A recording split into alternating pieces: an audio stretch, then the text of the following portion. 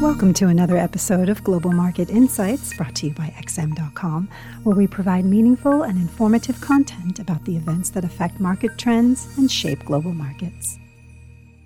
This is the Daily Market Comment Podcast by Mario Hadjikyriacos for Friday, December 11th. I'm Christina Marujos and thank you for listening at XM.com. Those looking for a euro-killing stimulus package by the European Central Bank were left disappointed yesterday, with policymakers delivering exactly as much juice as markets anticipated. The bank expanded its QE program by 500 billion euros in a move calibrated to keep the yields on sovereign bonds at rock-bottom levels and hence encourage governments to continue their lavish spending spree as they fight the pandemic. The euro rose on the news since the 500 billion euro move was already well signaled and priced in. What's striking is that there was zero reaction when President Lagarde stressed that they are monitoring the exchange rate very carefully, which suggests that job owning alone is no longer an effective strategy for pushing the euro down. Actions speak louder than words, as the proverb goes. Looking ahead, the euro's fortunes now hang on external factors, namely on how the Brexit saga concludes and how big of a stimulus package the US Congress delivers. The Fed meeting next week could also be crucial for euro-dollar. As for next year, whether euro-dollar still has some miles left in the tank will depend mostly on inflation dynamics. Investors hate the dollar right now because US inflation is expected to accelerate faster than other economies, pushing real rates lower as the Fed won't allow U.S. bond yields to move much higher. That seems quite plausible, but it is only one side of the FX equation. If the euro area continues to struggle economically next year, or the global recovery isn't as smooth as markets envision, this narrative could change quickly.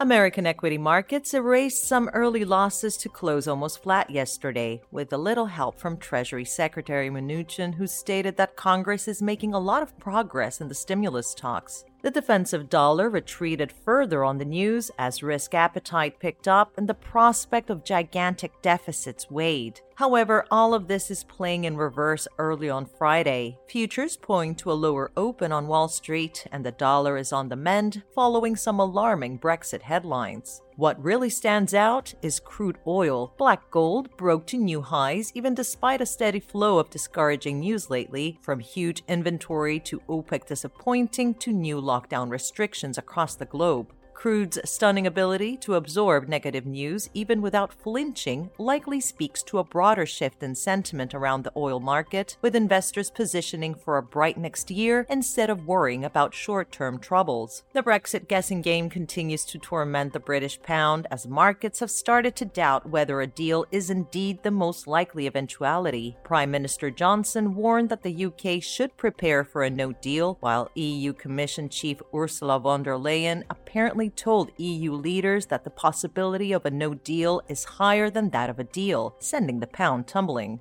Admittedly, it is almost impossible to distinguish how much of this is brinkmanship and how much is genuine, but the overall mood seems to be turning sour. The latest deadline for determining whether a deal is possible or for abandoning the talks altogether is Sunday, which implies that the pound is likely to open with a substantial gap on Monday, the direction depending on the news. Overall, both sides have too much to lose by abandoning the talks, but that doesn't mean it cannot happen. At this stage, this looks like a binary risk for sterling. Thank you for listening to today's Daily Market Comment Podcast here at XM.com.